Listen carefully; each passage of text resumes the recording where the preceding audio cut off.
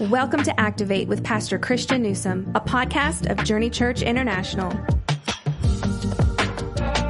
Well, thank you for listening to the Activate podcast with Pastor Christian Newsom, a ministry resource of Journey Church International. My name is Ryan, and I'm on the ministry team here at Journey, and it's my honor to host today with Pastor Christian. Happy New Year to our listeners. We're recording actually after church on Sunday, so it's the second day of the year. This Sunday was the first one of 2022. Pastor Christian preached a special New Year's message, and it was entitled In Position and Waiting. I want to welcome you. If you're kicking off the year and you decided to start listening to podcasts, maybe this is your first one. We're glad you have found us. We hope you enjoy it. We hope you'll share it with some friends, with some neighbors, with someone you want to help activate their faith. So, Pastor Christian, the last 2 weeks of 2021 it was, and you're smiling because we're on camera today. You kind of got this little smirk on your face. Well, so you can't hide stuff when you're also video recording. This is true. So I've got a split screen, and I've got the Chiefs game. Okay, yeah, and I've got the podcast. A little smirk going on there. Like, what am I missing? Going, and I'm gonna lock in. Like when it's time for me to lock in, I'll lock in and answer the questions. But if I don't appear to be listening to everything you're saying, watching the Chiefs and the Bengals on the side as well at the same time. That's perfect. Yeah, it's a good mental experiment to see how much I can focus on Scripture. We'll see. I do and not other things have that at the same time over here because I don't think I could focus. Well, keep me posted. The last 7-0 Chiefs right now as we speak. Okay, how about that? Yes. Well, the last 2 weeks of 2021, we had 8 worship services and an online worship experience. Nearly 300 people let us know that they had made spiritual decisions over that time.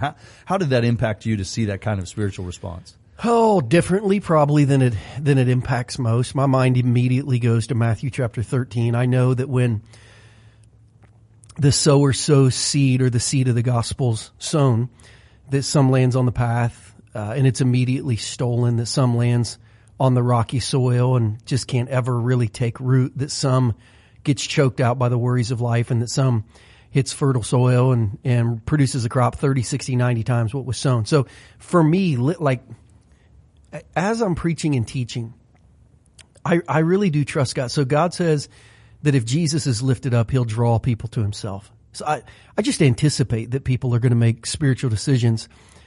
Scripture also says that, like, if you sow the seed of the gospel, like, it does the work of the gospel. So I anticipate that people are going to make spiritual decisions because the news is too good not to. I also know the minute people are praying that Satan is working. And I know he's trying to take the seed of the gospel that was sown and put it on a patch of their heart that's still hard. Or he's trying to put it in a place in their life that's a little shallow. Or he's going to try to put it in a place in life where there's going to be some worry and anxiety that choke it out. So I'm always praying that first shovelful of dirt gets turned over. I think that's why I'm so insistent on people who brought their friends taking their car to the booth, getting their shirt, getting their resource bag for them. Like you are a protector of the seed that God has planted when you bring someone who makes a spiritual decision and you immediately grab a shovel or a pick or an axe or a hoe and start trying to figure out how to till that soil up a little bit. So I think for me it's different. I think there's always an expectation and an anticipation that the gospel is good news and it does the work that God wants it to. I'm just enough aware behind the scenes of what's happening spiritually. I'm not distracted, but I'm just really focused on trying to figure out how we and our people can do a really good job of turning over that first blade of soil to get that seed off the path, and to get it below the rocks, and maybe even to get it in a clean area where it doesn't have weeds. But at the same time, I also know that everyone who is truly repentant, everyone elected for salvation, I know the Holy Spirit has sealed them in an instant. And whether they turn in a card, whether they ever come back to Journey, I know those who God calls and saves. I know the Holy Spirit will do the work that he wants to do. I just believe the Holy Spirit has called us to develop a process that helps. So I'm always, headed towards that finish line. I anticipate decisions. I pray for really good follow-up. Yeah, and our team has been busy following up with folks, and of course we will and have invited those folks to our Best Day Ever party, which will be at the end of this month, an opportunity to celebrate that decision and help them take their spiritual next steps. So Ryan Lefevre, the Royals broadcaster, of course, did a tremendous job hosting our online church experience on December 26th. In fact, as we were texting a little bit, I said, man, you did so good. You need to host the podcast. And he agreed to it. So sometime here in the next few months, as I'm either unavailable or we'll just have him come in for some professional person to host this podcast. He's agreed to do so. So that'll be a real treat for our listeners. As we dive into the message, you begin talking about David in 2 Samuel. And in point 1, you talk about Jerusalem and how there's not been much found about David in this archaeological area. You right. and I have been there. Since we've been to that dig site, can you describe what's there and how that site is developing? Yeah, so the city of David, which sits below modern-day Jerusalem, so it sits south of modern-day Jerusalem. And I mean, like Ryan, it's an ancient city. Again, David did not build the city of David. David conquered a Jebusite kingdom from like late Bronze Age or like earlier. So he conquered a place that had already been built and was old and kind of took it over. The cool thing about it right now is they continue to uncover more and more and more Judean Jewish artifacts. So I think one of the coolest artifacts they have found in the modern day city of David is they have found the seals of the names of very specific people who were scribes in the book of Jeremiah. Very specifically, the people who were coming against Jeremiah, the scribes who worked for the kings. They have found the scribes' room, and they've begun to uncover seals that say, like, name of person, son of person, like the exact order, the exact place, exact groupings of people that are now in the Israeli Museum, which are just unbelievable. The Pool of Siloam, which was around in the time of Jesus, they have uncovered enough of it to know where it is. And the Hezekiah's tunnel kind of dumps out. That's all in the city of David that they're uncovering. But they're starting to uncover now streets. They're starting to uncover potential palaces from the time of David and Solomon that would be there. This probably would have been a city that was left behind a little bit in Solomon's day and in Solomon's building. And then when Hezekiah came along, which was several hundred years later, but Hezekiah built the broad wall. So if you and I can picture the city of David. If you've ever seen the Temple Mount, as you're listening, if you've seen the Temple Mount, if you go directly south of the Temple Mount and have a little small state of California, that's what the city of David looked like. It was shaped very much like the state of California, and it just kind of extended a little south and a little east into the Kidron Valley. That was built upon over and over and over, not by just the Israelite kingdoms, but as the kingdom of Judah grew up, Hezekiah kind of moved a lot of Israel up the hill. So the broad wall that you can still see parts of today, when northern Israel was conquered in 722 and southern Israel was still kind of flourishing, a lot of refugees from northern Israel came down to live in Jerusalem, but they could not live inside the walled city because there was no room. So when Assyria came to basically besiege Jerusalem, Hezekiah built a whole new city wall, which was called the Broad Wall on the western hill of Jerusalem. That is kind of where New Jerusalem is today. So eventually the Jerusalem of Jesus' day extended west where Hezekiah had built, not south where David had built. So it just kind of covered over generation after generation after generation after generation. It's a disputed dig site because it's so close to the Temple Mount, and it is right in between Palestinian-controlled West Bank and Israeli-controlled Jerusalem. And the Temple Mount, of course, is controlled by Jordan. So neither one of them can have access to it because they are rightly afraid that archaeology will reveal ownership. And that if they get underneath the Temple Mount, which the city of David butts right up against the southern steps of the Temple Mount, that they're going to find either 1,000-year-old Jewish artifacts, so the Jews will say, always ours, or 1,400-year-old Arab artifacts so that the Muslims can say always ours. Of course, both our biblical history and modern day archaeology place everything in that region in the time of the Old Testament and the time of Jesus. I think we know and believe it would be revealed to be belonging to the Jews. But just the geopolitical nature makes it a difficult thing. But the more they uncover in the city of David, the more they just keep proving. The Jews are trying to prove land ownership from the Old Testament. What they keep uncovering is Jesus' ownership of the New Testament, because the Romans built so well. The Romans minted coins so well.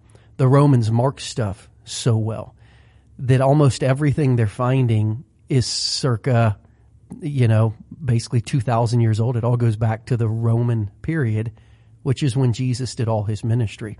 So, they're not really digging trying to prove the Bible. They're digging trying to prove land rights.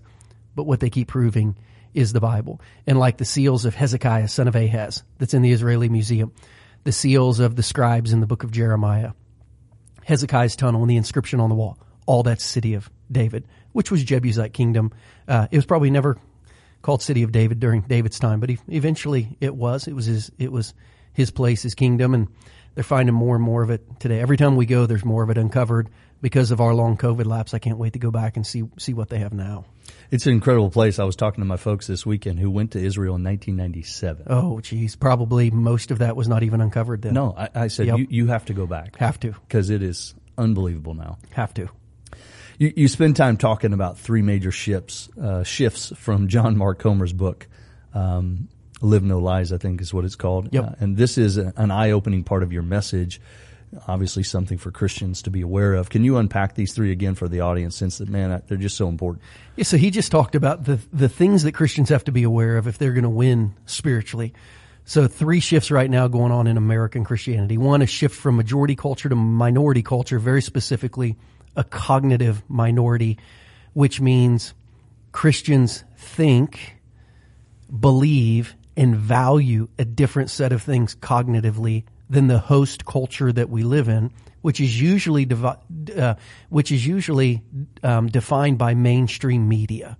So you would look at our country and say Christians have a different worldview, believe in and value way different things than our host culture. If our host culture is defined by the mainstream media, the messaging coming out over and over and over on digital means.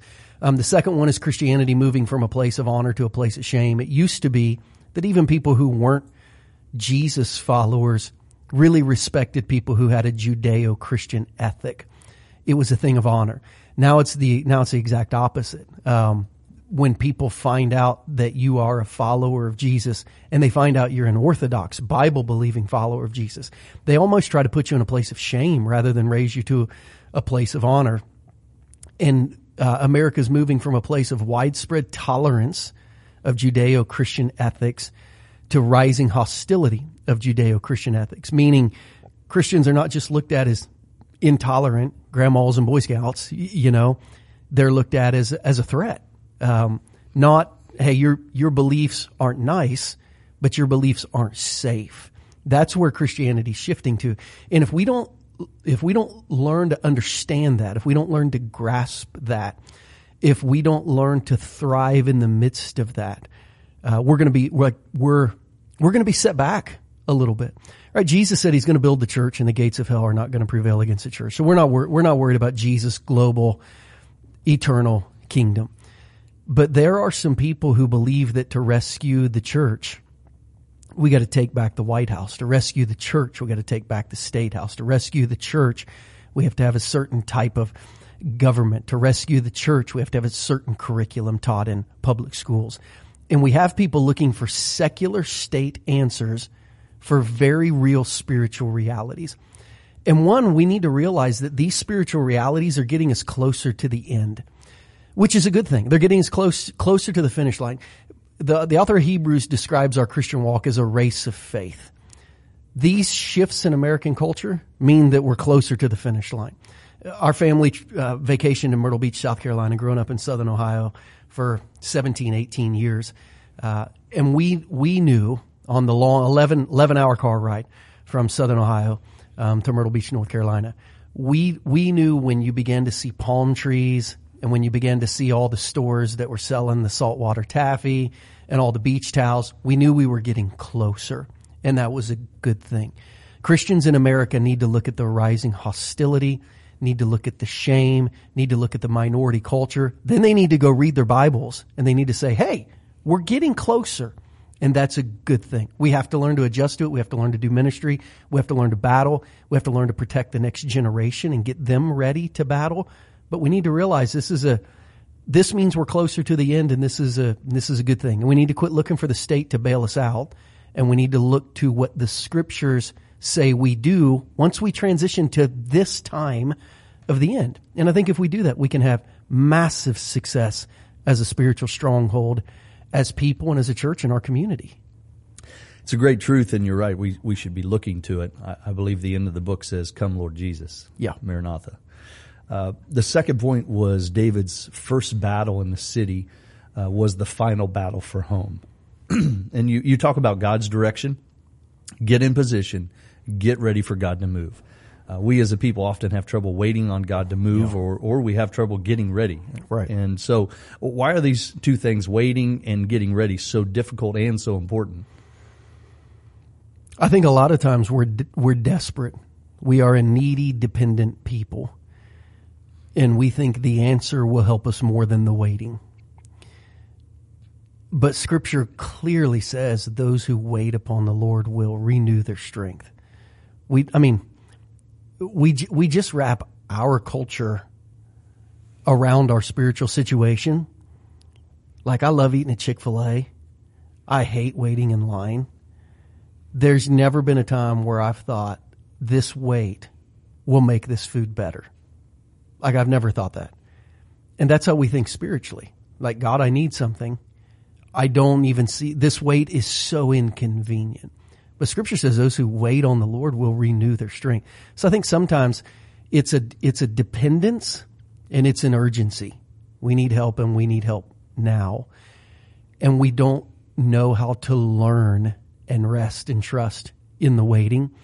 Another thing is, we sometimes want to go second.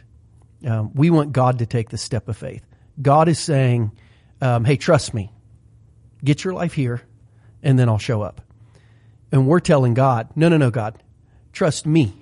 You do this for me, and I promise I'll come through. Yeah. And God's saying, that is not the way that it works. Like, I don't trust you and then come through for you.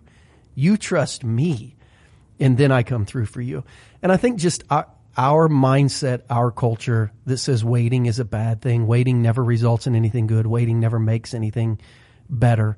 I think we apply that spiritually. And I think a lot of times we refuse to live in faith, which is crazy. I mean, Hebrews says that without faith, it's impossible to please God, because those of us who come to Him must believe that He exists and that He rewards those who diligently seek Him. We're living in a Christian generation right now who wants Christianity without faith. They don't want to have to believe the unseen. They need to see it, and they need to see it now, and they need to see it first, or they're not going to budge an inch. And that never worked in Scripture. It just never worked in Scripture. That's not really the way it worked. Even Thomas, who had to see before he believed, was chastised a little bit. It's okay, like, good job. I tell you what, people who believe before they see are going to be a whole lot more blessed than you. So I think it's just being willing to live in faith, which, Ryan, is really scary. Yeah. You know, I had several people tell me one of their favorite parts of our Christmas services was at the invitation when I said, now I'm going to ask you to raise your hand. However, it will take courage to do that. Because every time the supernatural meets the natural in the Christmas story, the first words from the supernatural were, don't be afraid. Because living in the supernatural is scary. I think we have to be able to say that, to believe that, and to live in that as long as it might take. But I think this Christian culture of, hey, God, trust me. Do what I need you to do, and then I'll be there, is just the exact opposite of Christianity. I love what Tim Keller said in his Proverbs devotion. He said, the thing that has turned the world upside down is man. Man is trying to figure out how to become God so they can be in control, when the story of the universe is God figured out how to become a man so he could be in control.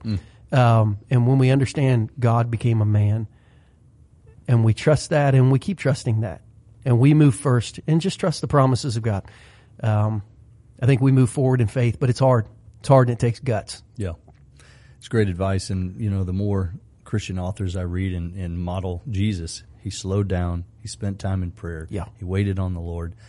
I think Mark Comer's got a book similar to that, The Pace of His Life. So much, you're right. The relentless elimination, Yeah, we want fast, we want now, and that's not the pace of Jesus and Him working in our life. The third point of your message was David had to put God in the center, God's way. One of the subpoints of this was, until God begins to change you in a way that everybody notices, you've not spent enough time with Him. Can you challenge our people for 2022 so that, hopefully, everyone notice they've spent time with Jesus? Yeah, so the easiest challenge, so I'm always looking for tangible things. So the easiest way to challenge people to produce something that people can recognize is this analogy of fruit that Jesus gives us, right? You'll be known by your fruit. Bear repentance, or bear fruit in keeping with repentance. Show people that your life has changed. So Galatians chapter 5 lists 9 fruit of the Spirit that you will have in your life if you're a Jesus follower. Love, joy, peace, patience, kindness, goodness, faithfulness, gentleness, and self-control. I think the best way to begin to show more of the Spirit in your life is take those 9, write them down on a piece of paper, make a list of dashes on the side of each of them on the left-hand side of the page, a list of dashes after each of them on the right-hand side of the page. You fill out 1, rank them 1 to 9. 9 is the one that I do the best. Everyone sees that one. 1 is the one I do the least. Nobody sees that one. Rank them 1 to 9. Then ask someone close to you to give the exact same rank. And the lower 3 that it seems like there's consensus on, work on those every day.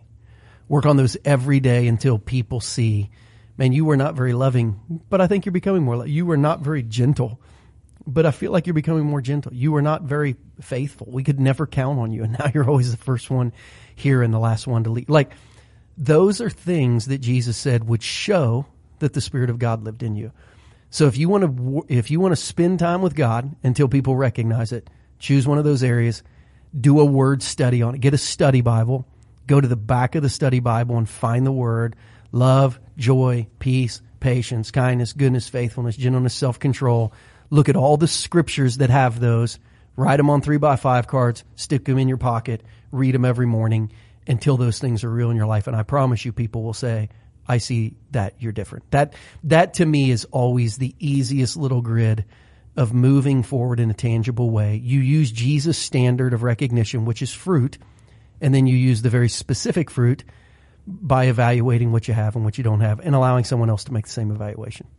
Great practical tool. As always, I mentioned you might want to listen to that again as you want to take some steps forward on changing some things in your life so that truly everybody notices. Yeah, and listen, if you don't have a study Bible, go to Google and Google Bible verses on joy. Yeah. My wife said, I am the least joyful person in the world, but I love Jesus, so I should be different. Google Bible verses on love, Bible verses on peace, Bible verses on kindness. Yeah. I love Jesus. Everyone thinks I'm a jerk. That's an area where you can instantly get better. Like, if you don't have a study Bible, just Google it, write down those 10 verses, carry them around in your pocket, learn them, become them, and I promise you people will see it. Yeah, great advice. Last question, Pastor Christian, as we've mentioned every week, as we look at the 4th discipleship track on leadership, right? We're trying to help people learn how, take what they've learned, what they've studied, and now help someone else, now disciple someone else. What from this message would you want our audience to share with someone? I think the 3 postures of David's heart. He was angry at God. He was afraid of God. He was unwilling to follow God. I think those 3 areas, or one of those 3 areas, exist in everyone's discipleship journey. And I think if I'm doing life on life with someone, one, I can probably see those areas. Like, I see an area God's been very clear and you've not been willing to follow him on, whether it's your giving or your serving or your language or how you treat people or whatever. Some areas where people are afraid to step out in faith, like they know God has spoken a word of faith into their heart. They can't do it. They haven't done it. They're frozen in fear. To challenge them on that point, or to pick the scab for the sake of healing of, what's going on in your life it's really made you angry at God that we got to process. Not saying we got to get over it, but we got to get through it. I think that threefold area, that part of the message where David's relationship went from being based on what God was doing for him to what God was doing in him, he had to walk through those things that made him angry, afraid, and unwilling to follow Jesus.